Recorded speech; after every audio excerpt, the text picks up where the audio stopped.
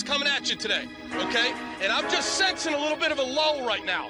That. We don't got time for that. All right, let's go. Crank it. Crank it, Glenn Cross. Woo! Ladies and gentlemen, can I please have your attention? I've just been handed an urgent and horrifying news story. And I need all of you to stop what you're doing and listen. You're listening to Rock Chalk Sports Talk with Derek Johnson and Nick Springer on FM 1017 and 1320 KLWN. Depend on it. Hey, what's happening? Welcome into another edition of Rock Chalk Sports Talk with Nick Springer. I'm Derek Johnson. We've got Matt Tate joining the show at 3:40. Kevin Flaherty will join us at 4:40. We've got some audio to get to you on today's show from KU football and plenty of other fun stuff going on throughout today's show. The college football world is ablaze today. We have the Idaho Potato Bowl going on. That's always fun. And everybody, it seems like every coach right now is talking about tampering in the transfer portal. Yeah, that seems to be a hot button issue. So first, the discussion that was like, well, should the NCAA consider rescheduling all of their stuff that goes on in December? Because it's like, you have bowl season, you have the transfer portal window opens, you have recruiting, all that kind of stuff. So that was a discussion. And then now, obviously, some smaller coaches are pushing back and saying, we're getting tampered with. We had Mac Brown saying that there have been offers that were made for Drake May. You had Pat Narduzzi, the Pittsburgh head coach, saying that he said or saying that he heard two schools offered Drake May $5 million to transfer. You have the UTSA head coach Jeff Traylor saying he's got paperwork, basically a paper trail of evidence on some other schools that they're going to get in trouble. And there's other stories that haven't gone as public. There was some, Minnesota K-State rumors last year that I don't know how much those substantiate. So, and I'm sure this is happening at, every school across the country. Oh, yeah. In one way or another. Either they're getting tampered with, they're tampering with somebody else. And both. Probably both. Yeah, exactly. And that's what honestly makes it so that a lot of these schools are probably being quiet and that they probably see some of their guys are getting tampered with, but they're like, well, shoot, we kind of tampered with somebody else, too. So, I'm not going to, I'm not going to tattle. I did the same thing on somebody else's kid, right? It's a house of cards, Derek. So it's certainly interesting, and right now it seems kind of like the Wild West, I guess, in that regard. But it's like, what? I don't know what you're supposed to do about it. You know what I mean? Like, how do you properly? The NCAA hasn't done anything. No, and they're not going to do anything. No. Again, the only way that you can fix this is by literally having the schools or the conferences or the NCAA or somebody paying the players to where you can have it on the books as a salary cap and you can keep it.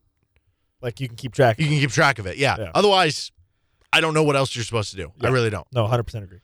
All right, KU takes down Indiana on Saturday. We talked plenty about it on yesterday's show. Just some more takeaways and things to talk about from the game. Yeah, Indiana sucks and KU's winning the national championship. I guess that was your resolution from yesterday's show. KJ Adams starts the game out hot. I think he had 7 points through the first few minutes of the game. He had that steal and the run through and the eventual bucket for KU's first points. At this point, would you be surprised if KJ isn't the starter for the whole season? Obviously minus injury or something. Yeah, I mean, I feel like the answer is yes here, that he is going to be the guy for the rest of the season. Bill Self trusts him, and nobody again, we've had this discussion before. I think we both didn't expect guys like Ernest or Zuby to just come out first game of the season and just be dominant, impact guys, right?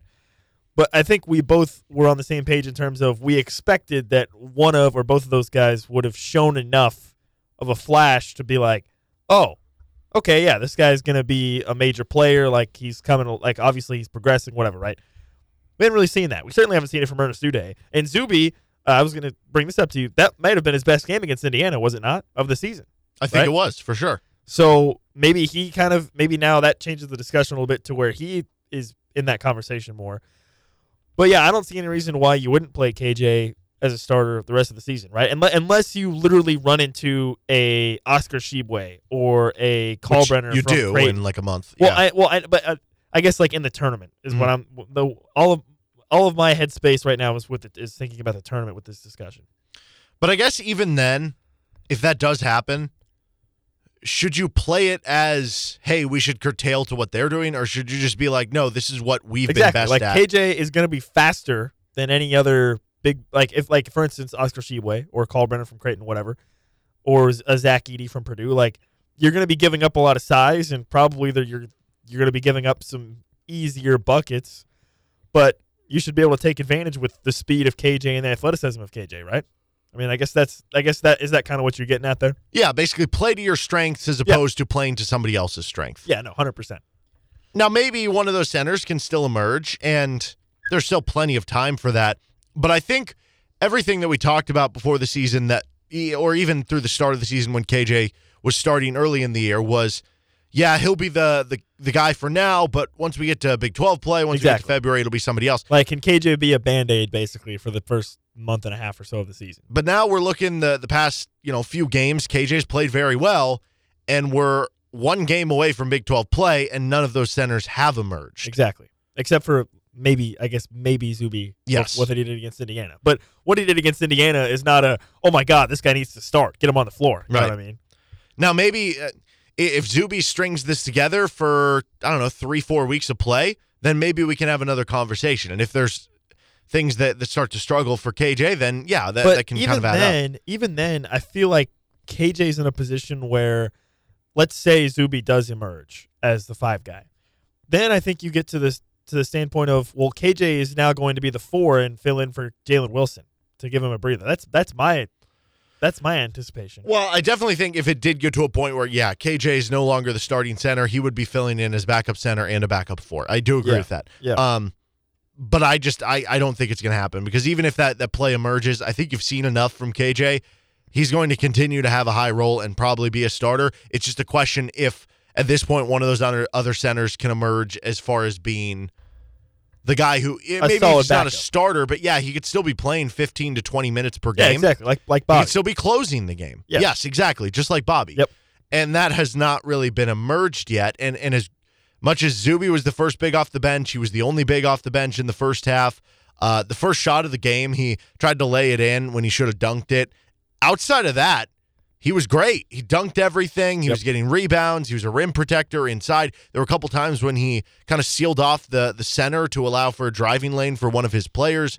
Like you said, probably his best game. My worry here, though, is that, I don't want to do the thing of Zuby played a good game. Is that all of a sudden a trend now that he's going to be the guy, is the other center? Because we've done that with Ernest Udeh. We haven't really done that with Zach Clemens or Cam Martin because there hasn't been enough time, or in Zach's case, hasn't had the success of it. Yeah. But I think we've seen enough so far this season that one guy will play a good game, and then all of a sudden the next game, it's a different center who's the first big off the bench. Yeah, I do think, though, with a lot of what Bill Self's comments have been about the situation, where he has said, he has said multiple times on record, hey, I'd rather have one reliable guy than 4 semi-reliable guys, basically, right? So I think kind of the reverse of that is, if one guy does string together 2 or 3 good games, he could easily just become the guy, I think, because that's what Bill Self wants. He has said that's what he wants. He said, I would rather have one really reliable guy than 4 guys that I'm not sure about. Right? Yeah. Yeah. I guess maybe because we had kind of heard that Zuby was playing well in practice leading up, and then backed it up with that game in a big game where it wasn't just a game against some lower tier opponent and you're playing an All-American big man. Maybe it does mean more of what he did, and maybe he will still continue to have that role. But if he struggles against Harvard and Ernest Udeh comes in and he doesn't, then you're again. Exactly. No, I agree. It is. So I guess my point is that it is kind of this cyclical thing it's where a wait you and could see just go back to square one. Yes. Right. Now, if he backs it up and has another good game against Harvard, okay, now you're starting to trend something. Yeah. You do it again against Oklahoma State, okay, maybe we'll have a conversation about it. Well, and we touched on this a little bit yesterday, but it actually kind of feels like the roles, barring injury for KU, the roles personnel-wise are pretty much set, right? There's not very many questions to be answered at this point. I think the only other questions you have are, who's the second big guy, and is it Joe or MJ as your next scorer. Yes. Everybody else is pretty much set. Yeah. Right? Like the starting lineup feels set. Like we said with KJ, even if he eventually wasn't the starter for that center, he's still going to play a role. He'll be part of that rotation. Bobby is set in his role. And Bobby played great against Indiana, so that was nice to see. But Bobby's going to be a 20 to 25 minute a game guy, I think, every single game, assuming he stays healthy. Mm-hmm. And in games he's playing well, he could be in the closing lineup. Joe Yesufu right now has to have the edge on MJ Rice, right?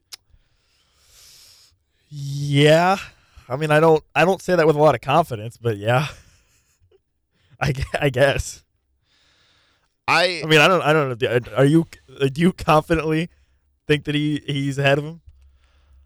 I mean, yes, I feel confident that he's ahead of him now. Am I confident that he will be ahead of him in a month? No. Does that make sense? Yeah. Like Joe played real minutes. He played, I mean, not like a sizable amount, but 7 minutes against Indiana. MJ didn't come in until the final 2 or 3 minutes, and Joe's minutes came. No, MJ was in with the walk in real time. MJ was in with the walk. Exactly. MJ was in. He was in when they had. It was like Cam Martin, Zach Clements, Ernest, MJ, and I don't even know somebody. Like they had like 4 bigs on the floor. That was the lineup MJ was in there on. So you want to extrapolate anything from that? Not really.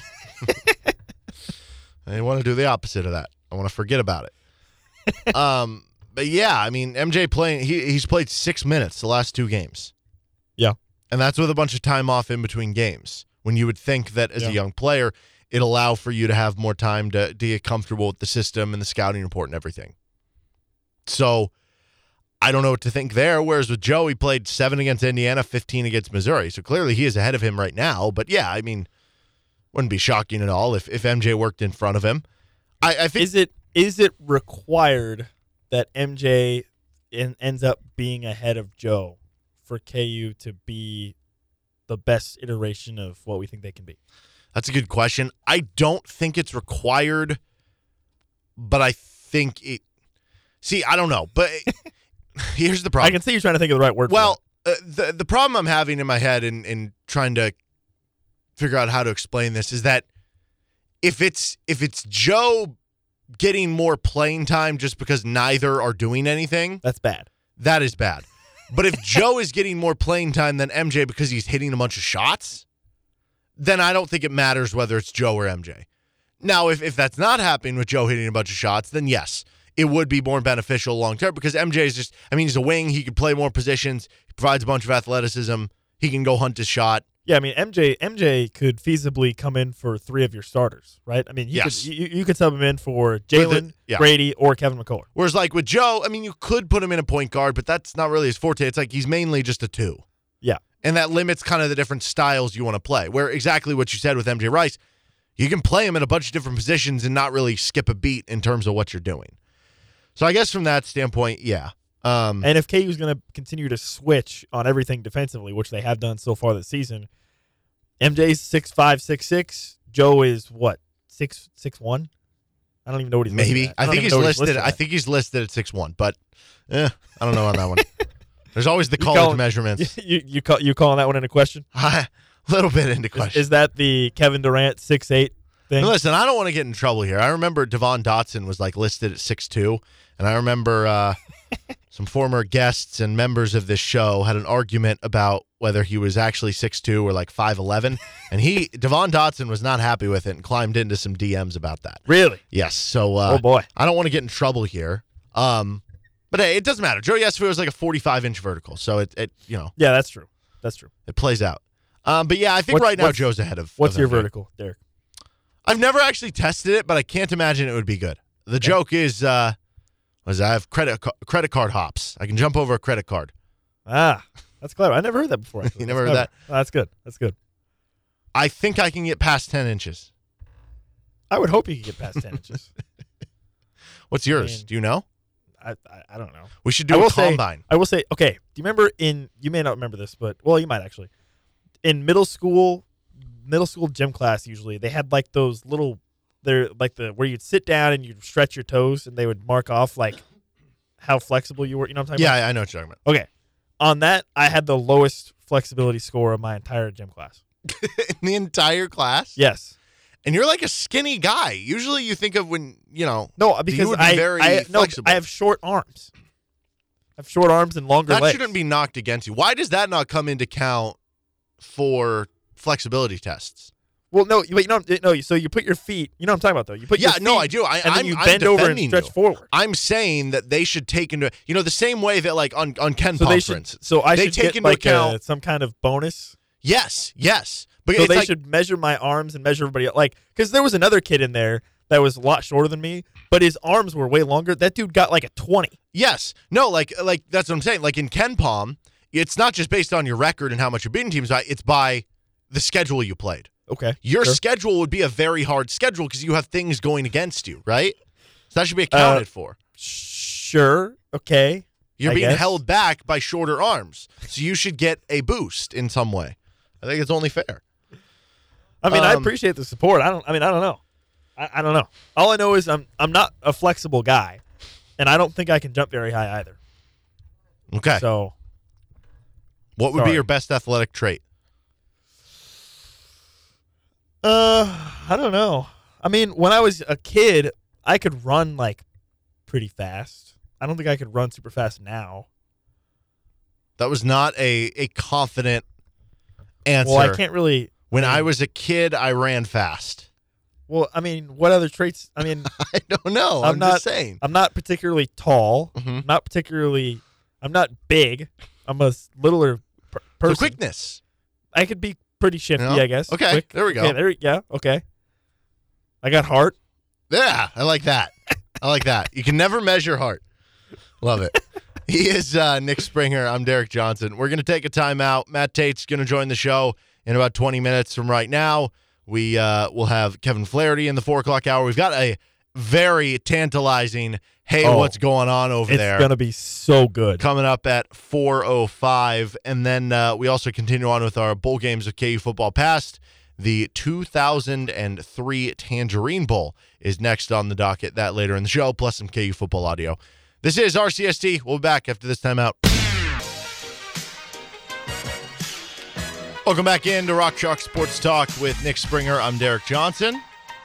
Joined now by Matt Tate of the Lawrence Journal World, KUSports.com, to discuss the ever-changing college landscape. And, there's this bill going through the Senate about should players from the service academies with Army having a player who could be drafted, should he be allowed to go straight to the NFL draft, or should he have to serve his time and service and the social and political and lifestyle impacts that could have on the world at large? Matt, what are your thoughts? I'm just kidding. I shouldn't laugh at that, but I felt like you were making a really difficult one for me to react to. I was. So I had to laugh at you. I wasn't laughing at the seriousness of what you were talking about. So yes. let's get into more important things that relate to your listeners, and let's Derek, here's what we're going to do. You're going to start over, okay? Mm-hmm. I'm going to give you one mulligan. You start over. Let's see how it goes. Okay. Go. All right. I thought you were going to say, I'm going to ask the questions now. Like, I am the captain now. Okay. Real question, though. Just wanted to keep you on their toes there. There were a lot of big things, obviously, that happened in the Indiana game, just in terms of things you could talk about or take away. Obviously, you beat a really good opponent by 22 points in a game that Jalen Wilson wasn't good. You had 17 steals. There's something you could take away. Grady Dick continues to hit everything. DeJuan Harris, Kevin McCullough impact the games in so many different ways. KJ Adams continues to kind of do his thing down low. You actually got bench contributions. Zuby Ejiofor, is he emerging as the guy? Bobby Pettiford plays well. What was your biggest takeaway in terms of being the most repeatable or telling the most about what this team is moving forward that you learned from Saturday's game? Yeah, you nailed it. I mean, first of all, there was a lot of good things, a lot of things to like. You don't beat a top 15 team without playing pretty well, especially beating them like that. I think the most important thing was the fact that they showed, and they now know that even on a day their guy, Jalen, doesn't have it. 4 for 18, I think he was. They can win, and they can beat a good team, and they can win big without him. So there's some confidence that definitely comes from that. But for me, and this is a little bit of a cheat, I guess, by me, because, we already talked to Coach Self earlier today, and and he got into this, and he partially got into it because I asked him about it. But I really think the defense is the thing that showed there. I think that talking to Self after that game against Indiana,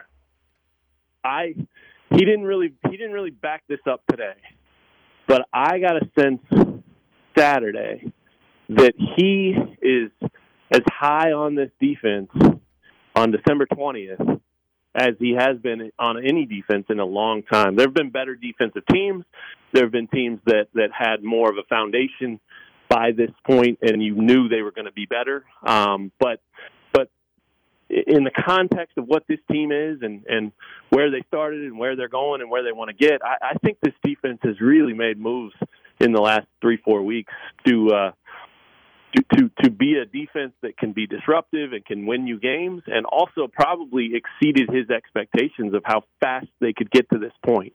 Again, that's kind of putting words in his mouth, and he didn't really back that up today, but I just got that sense talking to him on Saturday, and I think I get that sense just watching this team. I mean, I don't know that it's, to answer your question, I don't know that it's the most repeatable, because you're not going to have a team go out there and rip off 17 steals again very often. But I do think now the light bulb comes on. They see that if we play that way, we can be a type of team that easily gets into the double digits in that department, and that leads to easier buckets, and that leads to, bigger runs and momentum swings and all that stuff. And so I think that, I think that if you're asking to repeat the 17 or 18 steals or whatever, that's probably not quite going to happen. But I think to play that style, to be turned up, to be aggressive and create havoc like that for your opponent, I think this team can repeat that. I think they should aspire to do so. And I think if they do, they're going to be really tough to beat. Okay, defensively, I mean, I don't know if you would pick the duo of Kevin McCullar and DeJuan Harris or somebody else. I feel like that's the obvious one, but I don't know, KJ Adams or something. Is this one of the best KU duos of defenders in the Bill Self era? Or is it the best? Not the best, but yeah, gosh, it's hard to say. It's hard to not say one of the best. Well, because it's easy to be like, well, Jeff Withey's the best defender or Marcus Garrett, but when you add in both with McCullar and DeJuan Harris, right, it's a little closer. It is. Okay, so we're going to have to say, to complete this portion, we're going to have to say, and maybe you'd get some pushback on this, but I don't know that you get much. I think we're going to have to say that Udoka and Marcus Garrett on the 2019-20 team is the best. Yeah. I mean, you legitimately had the best defensive player in the country in Garrett, and you had another guy on his team that played a totally different style defensively who could have also possibly won that award, whether it was Big 12 Defensive Player of the Year or even National Player of the Year defensively. If Garrett didn't exist, Doak might have been that guy, right? And so that has to be the top. But again, that's a big and a guard. This is different, and I think that when you consider that DeJuan Harris is quickly playing his way into the conversation of best individual defenders KU's had, and still has a lot of time to further state his case and cement that title. And I don't say that lightly. You're the same way, I'm sure. But Marcus Garrett's one of my favorite players to ever watch, ever, any sport, anytime, ever. So to throw that around that DeJuan can be in that category, and to throw that he could push for that title that I think Garrett owns right now is. That's pretty significant because I don't think that that's an easy mountain to climb. Garrett was unbelievable, but DeJuan's in that conversation, and he's one of the best already. So when you start there, and then you throw a guy like McCullar in, who just continues to get more comfortable day by day, week by week, he looks like he's really hit his stride here. He looks like he gets what they want to do defensively. He looks like he's confident on the offensive end, which also carries over to his defense. I mean, there's just a lot to like about the way he's playing overall.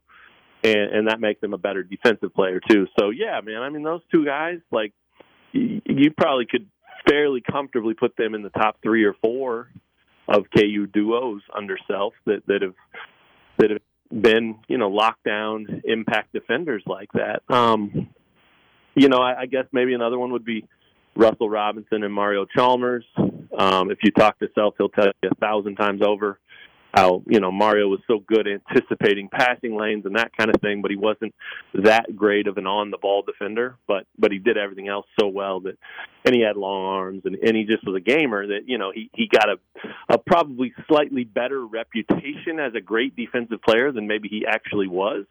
But the proof's in the pudding. He made plays defensively, and he delivered a lot on that end. So it's hard to not say he deserved it. So, but other than that group or that duo, and then Doak and Garrett, I don't immediately think of another one that's quite there. You're right, Withey and Cole. You probably have to think about guys that they played with, because they were just such nasty impact defenders. Protecting the rim. So I don't know. That wasn't exactly your question, but we could probably spend the rest of the segment here on just talking about that, the past duos or teammates that were really good defensively. But I'm going to let you take over from here. So okay. I will shut up now. No, how about we do this? How about we build? We can do it together. We can do it against each other. I don't care. All-time KU defensive team under Bill Self. Love it. Wow. Okay. So here's the tough part in this is that you could argue that I don't know, if you ranked out individually, the 5 greatest Bill Self defenders, I don't know, 3 of the 5 might be centers. But if you're building a team, right, you can't, I'm not going to play Jeff Withey next to Udoka Azubuike. That's just asking for problems. Put Cole at the 3. Right. I guess that was kind of the closing lineup against Indiana.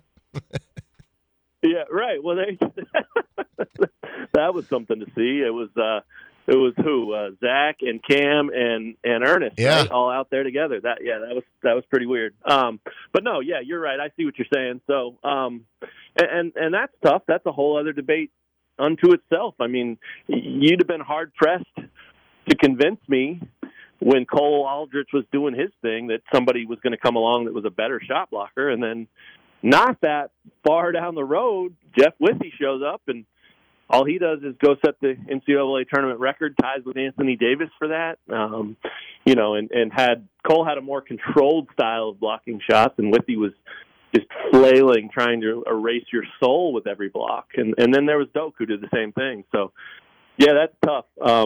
Let's take 10 guys. Okay. And we'll do it that way. We'll do a first 5 and a second 5, and so those 3 are all on there. Okay. And we don't need to, we'll just play. We'll play matchups. We'll play hot hand. We'll play scouting report. When we actually are playing with this team, we'll put them out there because we're good coaches, you and I. So you don't have to worry about that right now. But first 5 and second 5, that way you've got the depth and the rotation and all that stuff. So those 3 are on there. We already know that Garrett's on there. We already know that DeJuan is on there.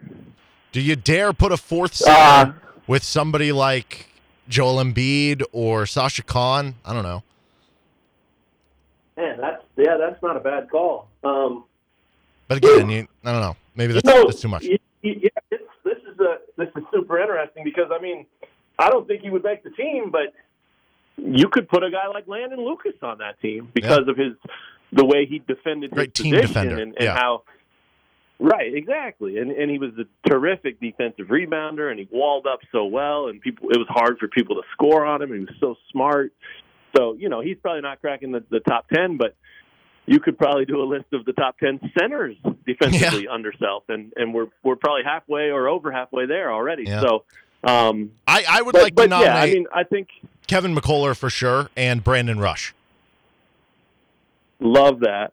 Love both of those. I think McCullough belongs. The only reason he wouldn't would be if you're just saying he's only done it for 11 games right now, and that's fine. But I think he belongs. Just if you're just talking talent, Rush for sure. There's there's no, I mean, as good as he was offensively, and maybe that's why he sometimes doesn't get thought of first as a defender because he was so good offensively too. But he was nasty, and yeah, Self will tell you the first thing he thinks of on Brandon Rush is probably his defense. So Rush, McCullough, Harris, Garrett. That's 4. Yep, and then we got the three centers, Withey, Cole, and Doak. So we need 3 more. There's that's Russ Robb still out there. There's Chalmers still out there. There's Travis Relaford still out there. You said Landon Lucas. There's Joel Embiid, Sasha Khan, Darnell Jackson. I feel like we're missing somebody. Yeah, I do too. Yeah, I do too.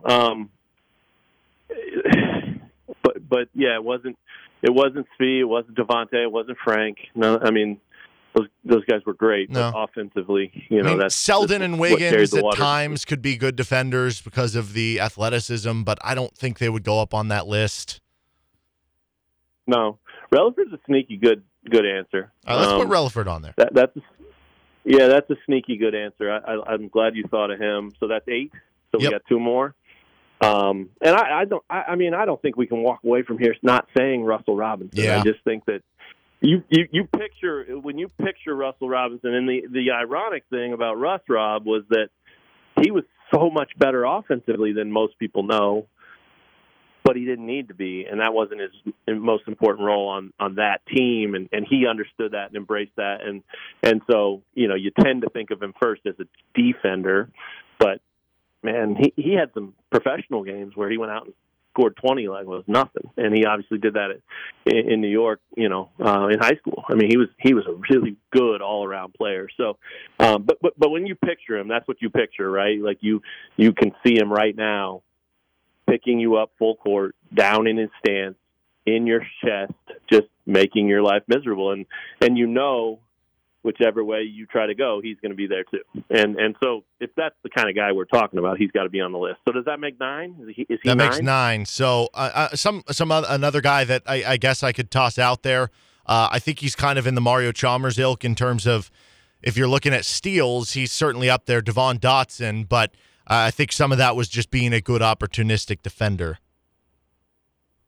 Yeah. I think that's, he's not on the list. He's not in the conversation, but I don't know that he'd crack the top 10. That's tough. I mean, He was also he's sort of the counter to what we just talked about with Russ. When you think about Devon, I think you think offense, right? And a guy who can just sprint up and down the floor and get to the rim and finish and all of that. So that's tough. I still feel like there's like an era we're missing, right? I know. It's it's the wing position specifically that I feel like we're missing out on, right? Like, I don't remember Xavier Henry enough. Was he like a lockdown defender? I don't know. No, probably not. I mean, probably not. Nick just brought up an interesting name to me, and I don't know what you think about this one. I don't know what you think about this either, but I can't get the West Virginia game in Morgantown out of my head where Issa Ahmad had like 25 points. But overall for the season, Josh Jackson was a pretty darn good defender. He was. The beauty of him defensively, I think, was that, he could guard the 7-footer from Baylor, Joe Achul or whatever his name. Yeah. And he could also guard a point guard, and do both pretty effectively. So the only other one I think of, and I think of this only because of the power of suggestion, and I think I've heard Self say this a bunch of times, but hasn't he said Jeff Hawkins is one of the best defenders he's ever had? You're right. Let's put him on there for the last spot. That'll be perfect. I think we have to. I mean, like that, Hawk's a great dude, and he maximized everything he had for sure.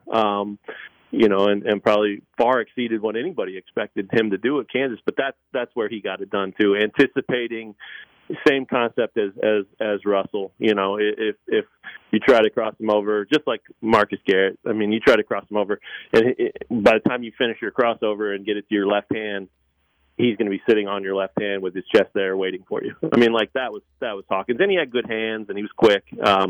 So I think that, I probably wouldn't pick him myself just because, maybe not the biggest role on all those teams, but all the times I think I've heard Self talk about this or talk about players, he brings him up every time. And so far be it from us with our measly 10-man team to not at least take one of his suggestions. I think he'd be pretty happy with that team, though. I don't think he would give us bad grade at all. I think he would say we passed for sure. But that's a good group, and the fact that McCullough and DeJuan are both on there, I think that tells you everything you need to know about the potential for this team. They've got a lot of potential with two guys like that. And we knew that in the summer. We talked about it on your show back then even. I mean, it's just now we're seeing it play out, and it's actually happening, and that's pretty significant stuff. And I think what's even more important, and this sometimes happened to the teams that Garrett was on, but occasionally that stuff would rub off on other guys, and the talent around them would elevate their game defensively because they were just inspired, or it was, maybe not even inspired. It was a survival thing. Like, well, if he's going to play his ass off defensively, I better do the same thing, or else I'm going to get put on the bench, and there's an element of that happening with this group too, I think. And I think that's why you've seen Grady Dick make the moves toward, improving as a defender. I think that's why Jalen Wilson improves as a defender. I think that he showed that last year a lot on that team, that maybe he's not the best defender for 40 games, 40 minutes a game, but that game point, he's going to lock you up, and he's going to give everything he's got, and he's going to be pretty tough to beat. So I think that these two guys can make that sort of what this team is known for, and no one's going to want to face either one of them, and that gives Kansas an advantage right out of the gate, and they're playing as well as they've played. I think, there have been better teams for sure, but this group has clicked quickly after that Tennessee loss, and they've figured out how to play to win, with this personnel, and I think their confidence is sky high right now. I just think I could be wrong, and I'm sure Self would disagree, but I think they're as far along as most of his teams have been on December 20th, and they've still got a long way to go and a lot of room to improve. But they're clicking as well as anybody by this stage, as I can remember. Well, Matt, I appreciate the time as always, man. Have a good Christmas break in between here, and that was a fun segment today. Enjoyed doing that with you. Yeah, thanks for your flexibility. I'm sure you had all kinds of good questions that you were going to make me sound like a fool on. So we at least had some fun, and I guess you made me sound like a fool with your first question. So the streak continues. You're still alive and well with that. But yeah, Merry Christmas, Happy Holidays, and we'll see you soon. But yeah, thanks, man. Appreciate you having me. All right, check out all Matt's work, KUSports.com. In the LJ world, that's Matt Tate. With Nick Springer, I'm Derek Johnson. 1 hour down, 2 to go. This is RCST. You're listening to Rock Chalk Sports Talk. If you're looking for the perfect destination for your next social or corporate gathering, Venue 1235 has you covered. Located right off I-70 and 5 minutes from downtown Lawrence. Venue 1235 is a large climate-controlled event space with a catering kitchen, private suite, and a covered patio. We've got another edition of Bowl Games of KU Football Past. We're actually going to do 2 today because I was looking at the schedule and things are going to get a little weird here. Did you do your math wrong on 12 days of bowl? No, we do have 12 days, but one thing that I failed to realize is that the show on Wednesday is going to be... We don't have one. The show wins... No, like tomorrow, Wednesday. Oh. We do have one, but it's going to be a short show that we're out at 5 for Hawk Talk with Ray Bouchard, and then women's basketball coverage at 5:45. And then on Thursday, we're out at 4:30 for pregame of the Harvard contest. We're running out of time. And then the following Tuesday, I'm not going to want to do like 4 of those in the same day. So, that's fair. Fair. We'll do 2 today. But we'll also have Kevin Flaherty later this hour. We have a very enticing, hey, what's going on over there? If you've been paying attention on social media at all, there is this like Chiefs super fan thing going on, which second straight year that this has happened. This one very different than last year, though. Nick, why don't you take this away? All right. Hey, what's going on over there? Chiefs Superfan Edition. So as Derek teased, there is a man on Twitter known as Chiefsaholic on Twitter. Chiefs superfan. He's known via social media as Chiefsaholic, or if you've watched Chiefs games on TV or if you've been at Chiefs games, you may have seen this man. He dresses as a wolf, and a full wolf costume with Chiefs hat, Chiefs everything, Chiefs. So this is what he is known for, Chiefsaholic on Twitter. He's a very active social media presence, and he attends almost all Chiefs games, home and away, dressed as a wolf. Well, some other social media savvy Chiefs fans became worried over the weekend when Chiefsaholic appeared to disappear off Twitter, and he was not seen at the Houston Texans game, which he had previously tweeted that he was going to attend. So, over the weekend, some Chiefs fans became concerned, and they began trying to figure out, hey, is Chiefsaholic okay? What's wrong with him? Where's he at? We haven't seen him. He's normally very active on Twitter. Normally, it's hard to miss a guy dressed in a wolf costume at the stadium, right? So, some social media Chiefs fans became worried, and after some super sleuthing by other Chiefs fans, it was determined that Chiefsaholic is perfectly fine in a jail cell. Whoa! That's right. Man, it turns out worried. Chiefsaholic, a.k.a. Xavier Babador, I believe it's how you pronounce his It's name. not a real name. I'm pretty sure that's how you pronounce his name. Let me double check this. Is his last name Babador? Yeah, Babudar.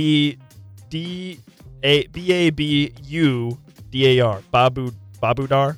Xavier Babadar, A lot of letters. a.k.a. Chiefsaholic, was arrested Friday morning for armed robbery of a bank in Bixby, Oklahoma, which is a suburb of Tulsa, with bond set at $200,000 for this man. So, this is according to this is from earlier today from Channel 2 News in Oklahoma. Quote, Bixby police identified a man who was accused of robbing a local bank last week. Around 9:35 a.m. on December 16th, Friday, before the Chiefs game on Sunday, Bixby police responded to an armed robbery happening at the Tulsa Teachers Credit Union near 131st and Memorial. An eyewitness called in to report the robbery to the police and gave the description of the suspect and the direction he fled. After officers arrived, they set up a perimeter in a nearby neighborhood where they caught the suspect trying to escape with a weapon and, quote, large amount of cash on hand. Mm-hmm.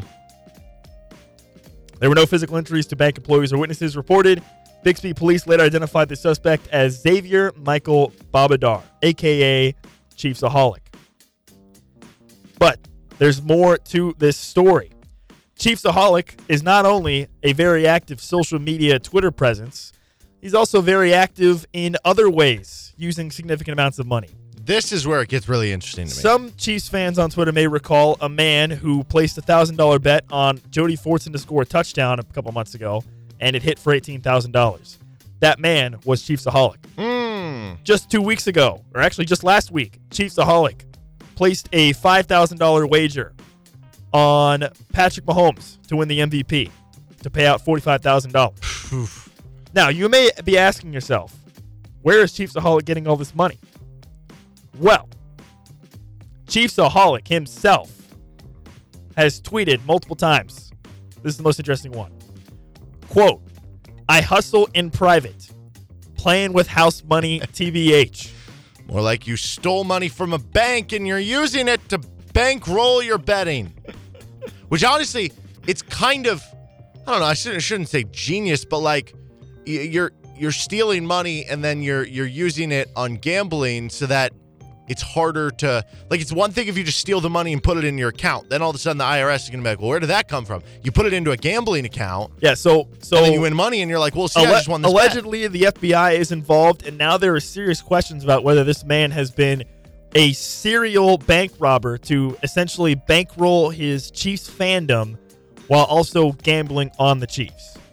Here's another tweet from Chiefsaholic. This was from December 13th. So 3 days before the arrest, 3 days before the alleged bank robbery in Bixby, Oklahoma. Quote, after graduating from KSU in 2016, I was working a warehouse job making $12 an hour. Today, I manage multiple warehouses throughout the Midwest region and I'm making an excellent living. Hard work pays off and don't let anyone tell you otherwise. End quote. Hard work. Well, I mean, in one sense, it is hard work. I'm sure it is hard work to rob a bank. You know, I'm not imploring it. Please don't do that. Yeah. So okay, so how does this work from a gambling standpoint? If you're a casino, and yeah, it's there's a lot of ethical questions that come involved here, and in fact, to your point, Derek, there's actually even more. Xavier Babador, aka Chiefsaholic, attended a Patrick Mahomes charity event recently and bought a painting from that event. And now there are questions about what kind of money was used to purchase said painting. Oh man, that's tough. So yeah, what happens here? Like for the casino, for instance, are they able to sue him and be like, "Hey, we want the money back because that money was not yours to bet"? And then from the charity event, like, does the charity have to give the money back? That sucks. Earlier this I season, hope that doesn't have to happen. Earlier this season, Chiefsaholic also tweeted that he had placed an $80,000 money line bet on a Chiefs game earlier this season. That one lost, I think, too. That one, I believe, was against the Bills. It might have been. So Chiefsaholic has consistently tweeted about his gambling on the Chiefs, has utilized significant sums of money to gamble on the Chiefs and or do other things in the community involving the Chiefs, has tweeted out consistently about working hard and how hard work pays off. But it appears as though he may have been not what he appeared to be. Yeah, and the fact that he's using all these road Chiefs games to basically go on the road and So again, some of the stuff on Twitter it's alleged right now, unsubstantiated, but basically the theory is that this man may have been essentially driving or however he was traveling to Chiefs road games and then essentially just stopping on the way, randomly robbing banks to then bankroll his trips to Chiefs games and whatnot, and also to utilize that also as a gambling aspect as well. It's just crazy. And he does a bunch of like giveaways on Twitter. So like some of it is, you know, it's easy to give something away if I'm getting like free money from a bank and then you're just buying these jerseys and giving them away to gain popularity. This is insane. And the fact that he hadn't been caught up until now, if all that other stuff is true. Now maybe. Yeah. So this has been picked up quite a bit. Pat McAfee talked about it on his show today, basically saying, this is a guy who is almost like a modern day Bonnie and Clyde situation where this guy was just driving around robbing banks just to pay for his love of the Chiefs. Yeah. So it's a very fascinating story. And there was some bank security camera images that showed a man in a wolf mask robbing a bank, but if you see those, that's actually not from the Bixby robbery. That's from a different robbery that happened 6 years ago. That was circulating around. People thought that was actually him robbing the bank in the same wolf mask that he wears to the games, which that does not appear to be the case. But still, an incredibly wild story of a man who was widely beloved by Chiefs fans. And like I said, this whole situation actually started as Chiefs fans concerned about this man's well-being. That was what started the whole thing. Yeah. Is that nobody had heard from him. Nobody had seen him on Sunday at the game. It all began as hey, we just want to make sure this guy's okay. Well, it turns out he's perfectly fine. He was just in jail. This is absolutely wild, and I'm waiting for. I mean, this is back-to-back years now that the Chiefs have had a super fan go down with something. So, who's next, man? Nah, who's next? I don't know. Well, wait, I guess. Does this mean there's an opening for Chiefs superfans? Like, do they need more superfans to fill in for the ones they've lost? Well, I mean, will you take that role? Just leave the vacancy unfilled? I mean, no, you can't leave it unfilled. But who wants to be the next guy that fills in after the guy was a bank robber? I mean, that gives you kind of a low bar, doesn't it? I guess depending on how you look at it. Mean, yeah. Just don't be a criminal. Yeah, just don't commit felonies. Allegedly. Yes. Yeah, again, obviously, innocent until proven guilty, but right. This man is currently being held on a $200,000 bond. It's just crazy, too, because I'm sure, like, if the FBI is, like, tracking all these bank robberies and they're trying to, like, figure out what's the pattern exactly, here. Yeah. So basically some people have took to Twitter and have tried to calculate, okay, when were Chiefs road games and were there bank robberies within reasonable travel distance of where the Chiefs were playing at, essentially? And is there any connection potentially? Because, again, like, obviously this is the alleged bank robbery that Chief Zahalik was arrested for, right, in Bixby, Oklahoma. But obviously he's been bankrolling / flaunting a lot of money on social media for quite a while now, right? So it's hard to believe that this is the first bank he's attempted to rob. Does that make sense? Yes. So obviously that means at one point there must have been others that he had robbed in order to finance his trips to see the Chiefs or whatever, or gambling on the Chiefs.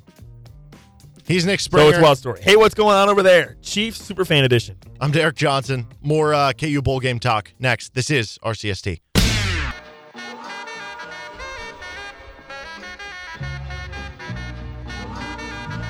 Kevin Flaherty will join the show in less than 20 minutes from right now with Nick Springer. I'm Derek Johnson. This is Rock Chalk Sports Talk on KLWN. We continue on with our bowl games of KU football past. We're going to do 2 of them on this edition. We'll have the first 2 bowl games of the Mark Mangino era. The first was the 2003 Tangerine Bowl. KU had 0 winning seasons between the 1995 Aloha Bowl and the 2003 Tangerine Bowl. Oh. Mark Mangino had just taken over in 2002. They won 2 games in 2002, and then they jumped up to making a bowl game. Does that sound kind of familiar? That does sound kind of familiar, actually. Yeah. The Terry Allen era did not go well for KU. So headed into 2003, Kansas again coming off a 2-win season. It's like, let's see what we're building here. Under Mark Mangino, and they start out the season playing Northwestern, and they lose 28-20. So not like a great sign of like, things are going to be a lot better this year, right? Then they beat UNLV though, 46-24. There we go. They win at Wyoming, 42-35. Beat Jacksonville State, 41-6. So now they're rolling a bit. They're 3-1 headed into the conference slate of the season. And this is so weird. They played Missouri in their conference opener. Really? That is weird. Yeah, and that Missouri team ended up being pretty good. They ended up going 8-4 in the regular season before they lost in the Independence Bowl to Arkansas. And Missouri was ranked 23rd at the time. Kansas beat them 35-14. That sucks, Missouri. That was kind of the introduction to the Mark Mangino era, it sort of feels like. Okay. They did lose the next game at Colorado in a high-scoring shootout, 50-47. Oof. Then they beat Baylor 28-21. So now they're sitting at 5-2 on the season. They then go on and you're sitting there, it kind of similar to this year. You're sitting with 5 wins. You're like, okay, we're so close to bowl eligibility. And then it's like, oh no. They lose to Kansas State 42-6. Dang it. They lose at Texas A&M 45-33. Okay. They lose to number 19 Nebraska 24-3. Okay. And then they lose at Oklahoma State 44-21. That's a tough stretch, though. It is though, but Texas like A&M, Nebraska. you're sweating it out. And fortunately, this year we didn't have to come to the same point that team did, where they got to a point where it was do or die. They were 5-6. Okay. It came down to the last game, and they beat Iowa State 36-7. That sucks, Iowa State. So they make a bowl game. And they go 6-6. People forget Iowa State was a team that was almost as bad as Kansas was for a stretch. Yeah, Iowa State and Baylor too. Yeah, and then they got Matt Campbell, and they've been pretty good since then. But yes, but yeah, they went 2-10 that year. 10, 12. This was I guess almost 20 years ago. But 12, 15 years ago, Iowa State was a team that was kind of one of those perennial bottom dwellers of the Big 12. Mm-hmm. So they end up going 6-6. They get invited to the Tangerine Bowl, which was the first bowl invite since 1995. And on the season, Kansas actually gave up more points than they scored, but it was very close. 29.5 points per game, 30.5 points allowed. But that makes sense. You're a 6-6 team. You're going to be right around there. Led by Bill Whittemore at quarterback.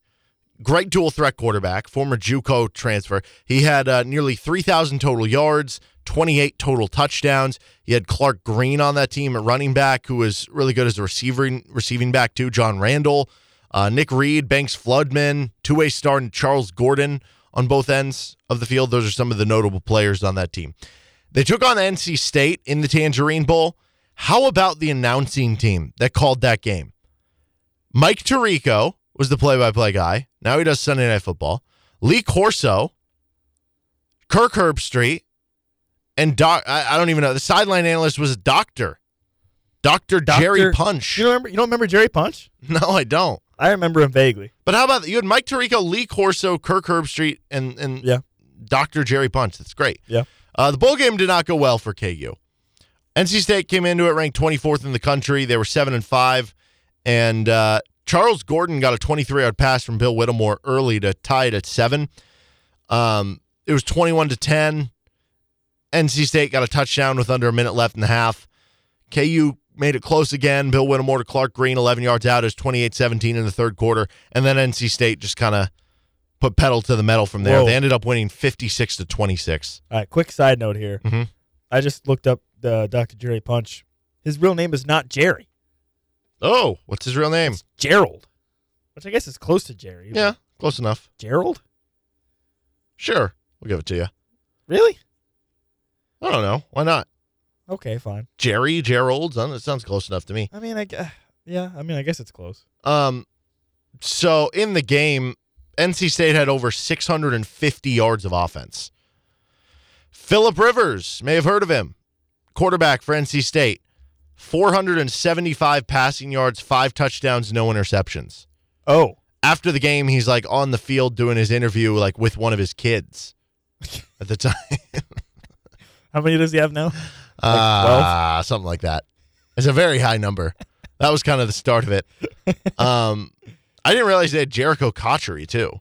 He had 13 Wow, catches for 171 yards. That's kind of a good team. Yeah, very good team. So Kansas got blown out, but the bigger deal was they made it to a bowl game. You just hope that this year, again, if we're looking at the path, 2-win team goes to a bowl game, then gets blown out in the bowl. You hope that part of it doesn't repeat with this But year. that NC State team was 7-5. Yeah. And Arkansas 6-6. So, different era too. Offense for Arkansas. Yeah, Phillip Rivers obviously went on to big things. The bowl game itself got changed to the Champs Sports Bowl from the Tangerine Bowl the following year. Oh, so KU was a part of the last ever Tangerine Bowl That's right. ever in recorded history.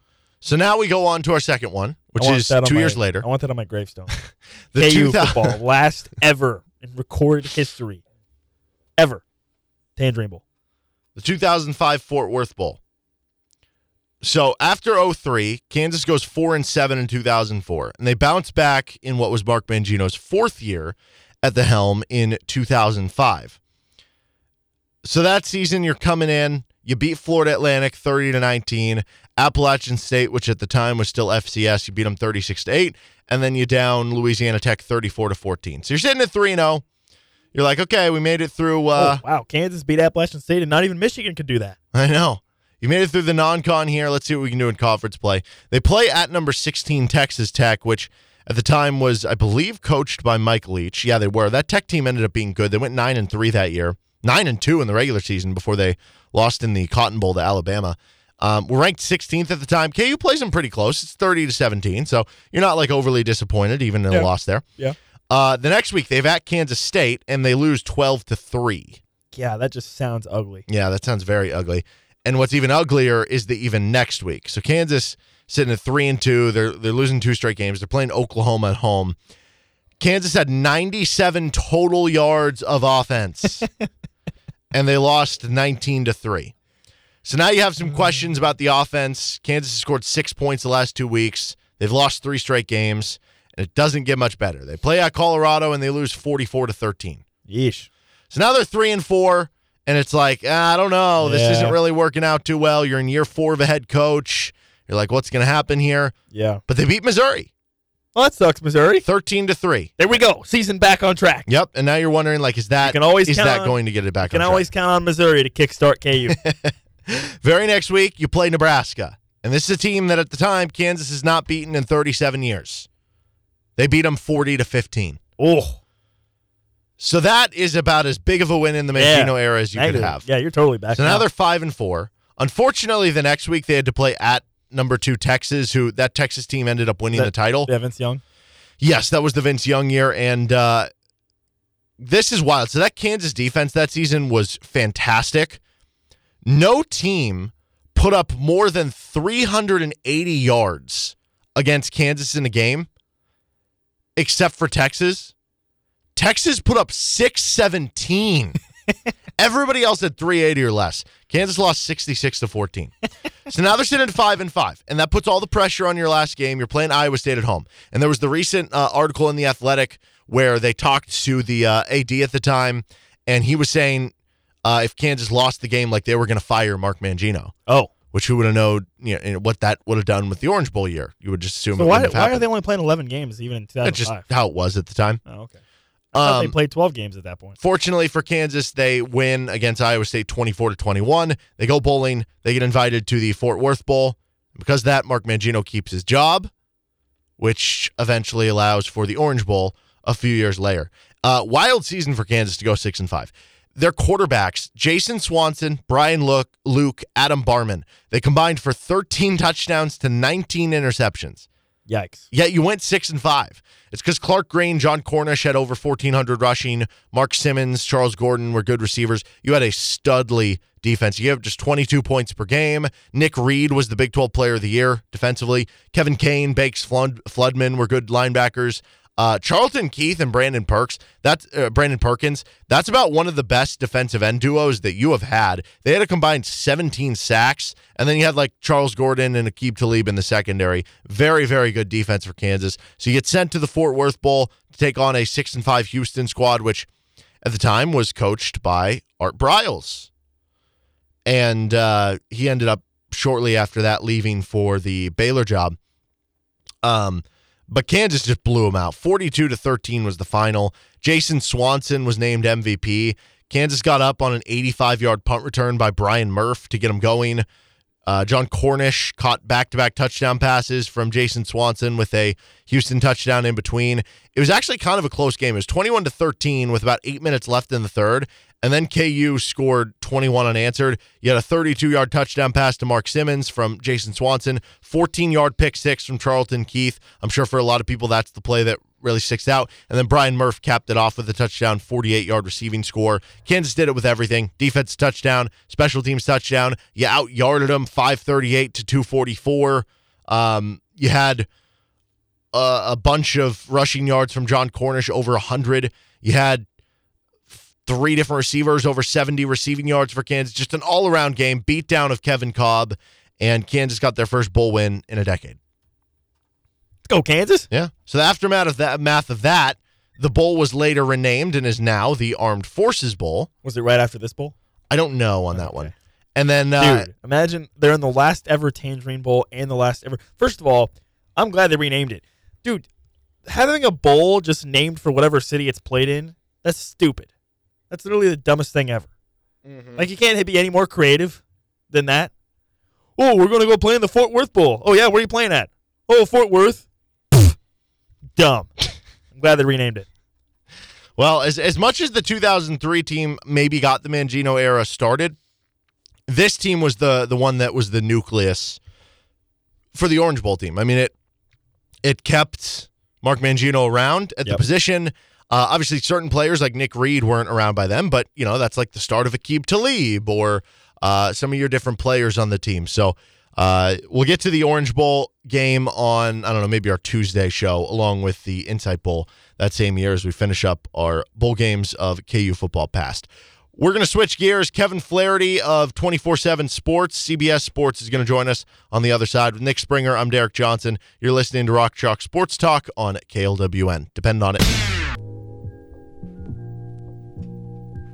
Welcome back in to Rock Chalk Sports Talk on KLWN with Nick Springer. I'm Derek Johnson, and joined now by Kevin Flaherty of 24/7 Sports and CBS Sports. I guess I'll start here. I had Matt Tate on with the show earlier, and we came up with a list of the 10 best, I don't know, not necessarily the 10 best, that might be the wrong way of putting it, but coming up with a team of 10 players of Bill Self-era players to build the best defense. I don't know if you saw the list. I can read it off to you. Let me know if you think we missed anyone or if you just agree completely and you think I'm a very smart person.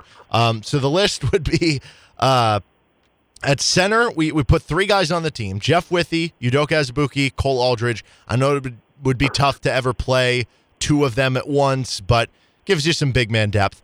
kind of lead guard guys, DeJuan Harris, Russell Robinson, Jeff Hawkins, and then kind of your guard wing types, Marcus Garrett, Kevin McCullar, Brandon Rush, Travis Relaford. What'd we miss?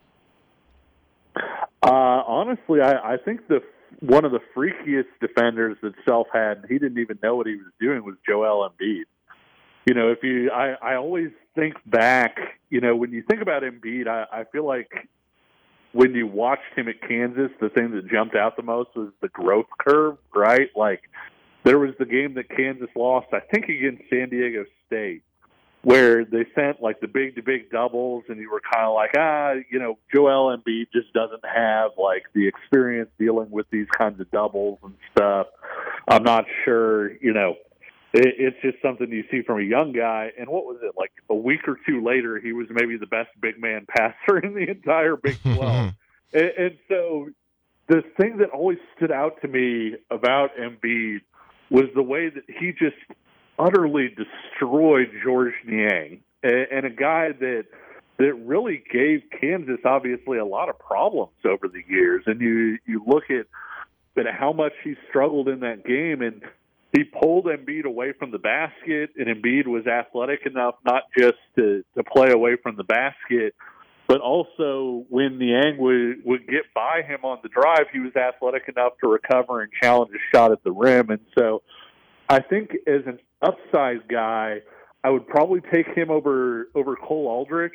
If you're building this team, I think Withy may be the best defensive big man that Self has had. I think obviously Udoka Azubuike gives you more bulk and the ability to deal with a lot of more powerful guys, and he was so good in that drop coverage. But I think if you're picking a third big man, you know, there's a little bit of redundancy there with Cole Aldrich, even as good a shot blocker as he was, and Udoka Azubuike. And I think that I would probably go with Joel Embiid just for let's say you're playing against Baylor last year. We all saw what Jeremy Sohan kind of did because Kansas didn't have that kind of matchup guy. I think Joel Embiid is a guy that you could have thrown out there as a freshman even, and even though he might not have known what he was doing, I think he would improve your defense drastically in sort of situations where he could be out there. Well, what kind of got us started on this conversation was the great defensive duo that Kansas has with Kevin McCullar and DeJuan Harris right now. Would it be, I guess, how crazy would it be to try to start an argument that Kevin McCullar is just as good as a defender as Marcus Garrett was? I think it's pretty crazy. I mean, no offense to Kevin McCullar. I think he's a tremendous defender. I think you're not giving the Kevin name very good hype here. I think when you look at wing defenders in the Bill Self era, you know, Kevin McCullar would be, you know, one of your best wing defenders in the Self era. I don't think there's any doubt about that. I think when you look at Marcus Garrett, you just lose wing and you just say, hey, this guy's probably the best defender that Bill Self has had. When you look at a guy who was so dominant against Oklahoma, remember he had, 4 steals in the first half? And so Lon Kruger basically had Brady Manek play the second half from the 5th row of the stands just so that Marcus Garrett would stop taking the ball from the other 4 guys. And, you know, when you look at stuff like that, when you look at the fact that Marcus Garrett in back-to-back games defended Derek Culver at West Virginia and then Tyrese Halliburton at Iowa State, and just the ability to defend point guards, to give them so many issues, and yet also defend, you know, 3 or 4 other positions, the way that he did it, the quickness, the instincts, all of those different things.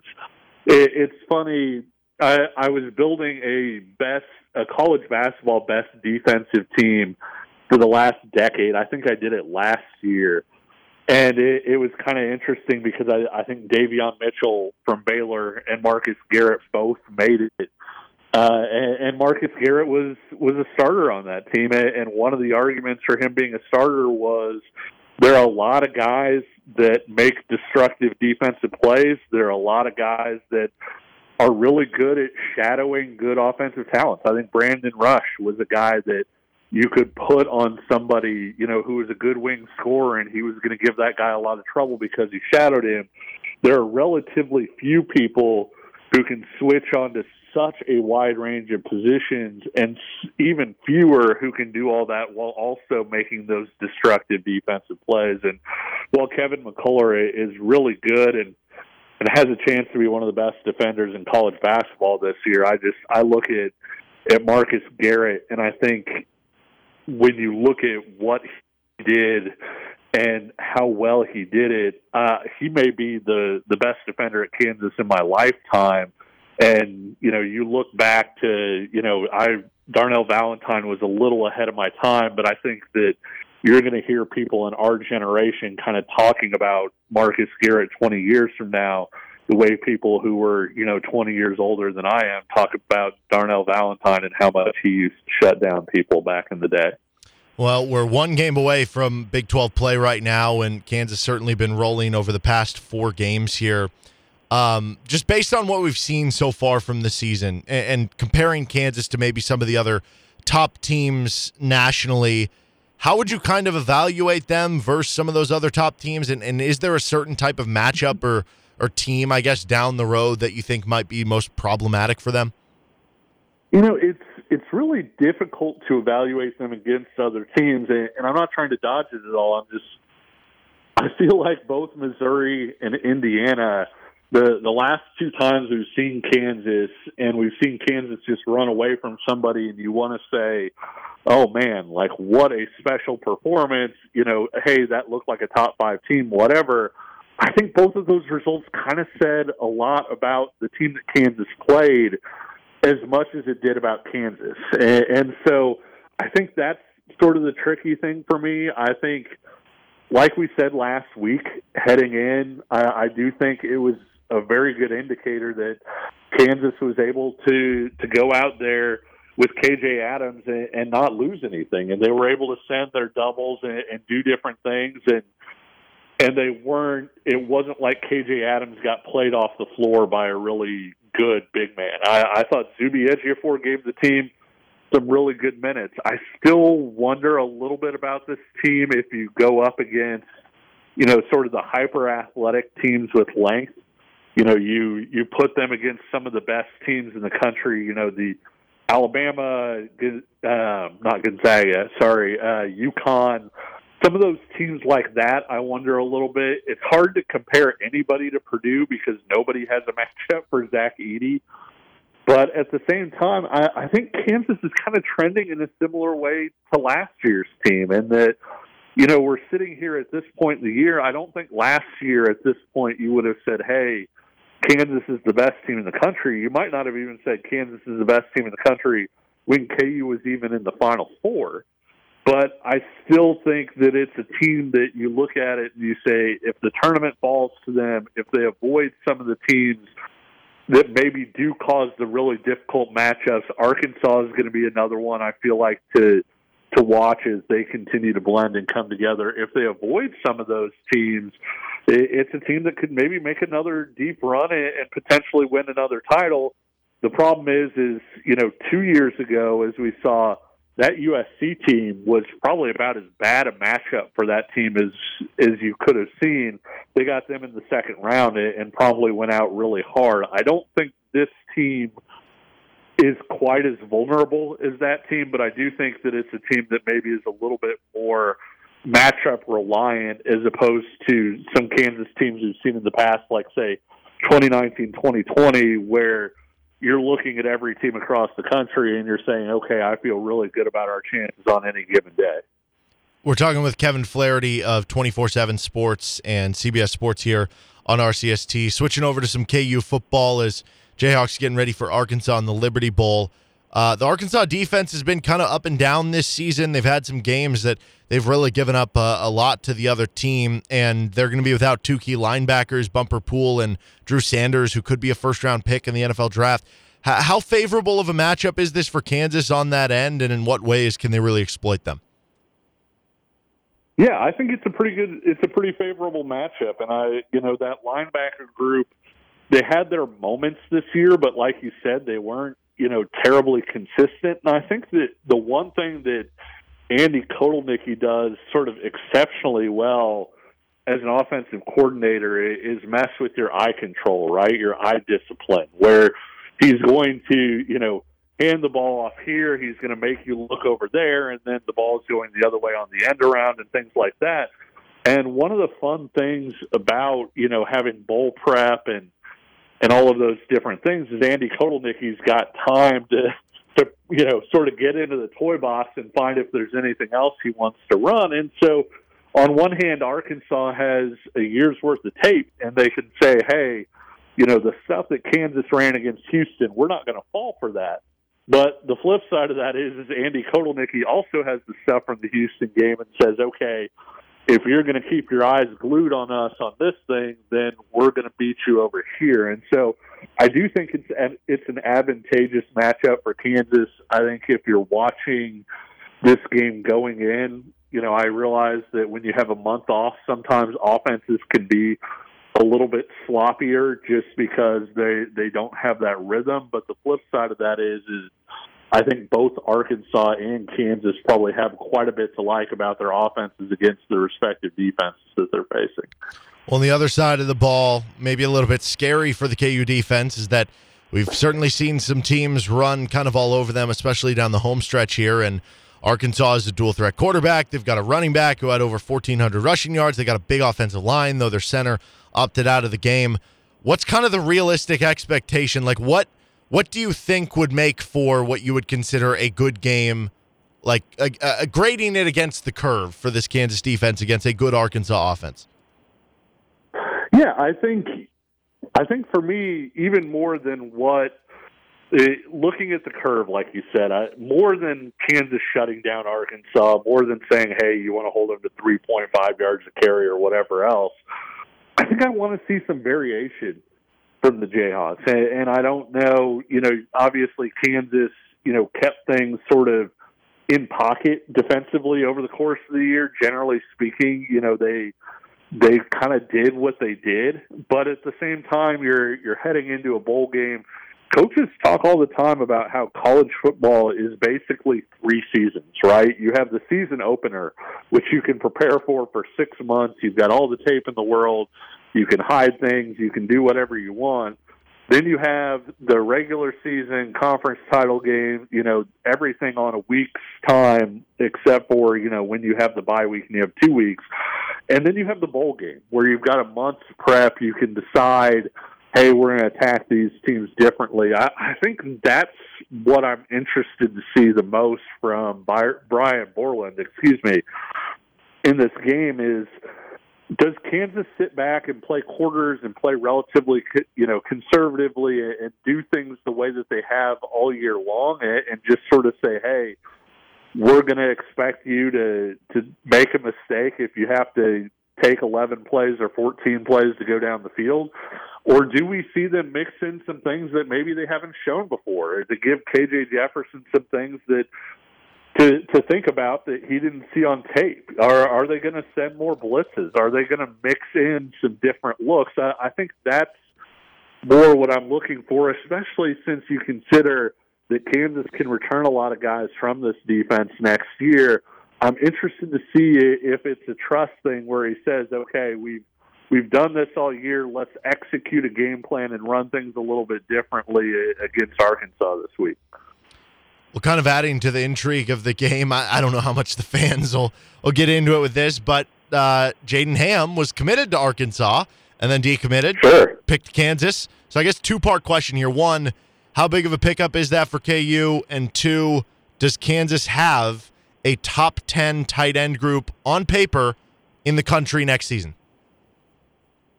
Yeah, I think that they probably do, depending on what Mason Fairchild's decision is. Has he made that yet? No, but I think the kind of assumption has kind of been that he is going to come back. I don't think he celebrated senior day. It seems like it's leaning that way, but nothing has become official. Yeah, I just wanted to make sure I didn't miss it. When you look at him, when you look at Jared Casey, if Trevor Cardell comes back, he's somebody that was a little banged up at times this year and had some things going. And obviously in the past, he's been a starter. And so having 3 starting quality tight ends like that, I'm probably forgetting somebody. There's Tavita But then Noah. adding I'm Jaden still aboard the Will Huggins hype train. There you go. But, Jaden Ham is a guy that's going to take him a little while, I think. And he's somebody that we had a chance to see in person multiple times. As a matter of fact, we had kind of wanted to see how fluid the kid was. And so we made a couple calls, sent a few DMs, and right in the middle of track season, he went out to the Eudora football field, and we watched him catch passes on air for an hour. And so he's a guy that, we're incredibly familiar with, seen him in person. At that time, he had offers from, I think, Penn State, Michigan. He looked kind of like a future Big Ten tight end in terms of the big frame. He doesn't have problems blocking guys. Like, he has that mentality to him.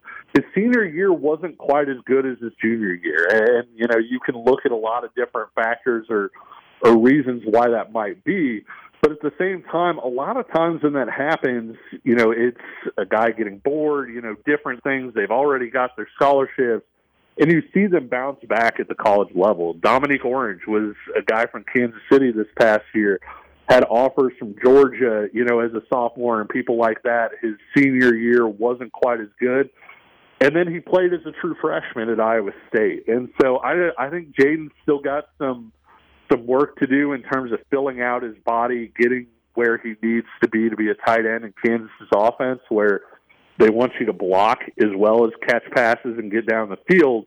But I do think, Jaden's a fairly high ceiling guy that if he buys into the strength and conditioning program and everything else, Kansas could get a tight end on the other side who has the frame and the strength and everything to do the blocking stuff they want to do while also being a major threat down the field and in a lot of different route combinations. And so this is a big get for Kansas. And when you add him to Calvin Clements, all of a sudden a Kansas class where you say, hey, this is a generational class. This is the best class at least in the last 20 years of Kansas talent.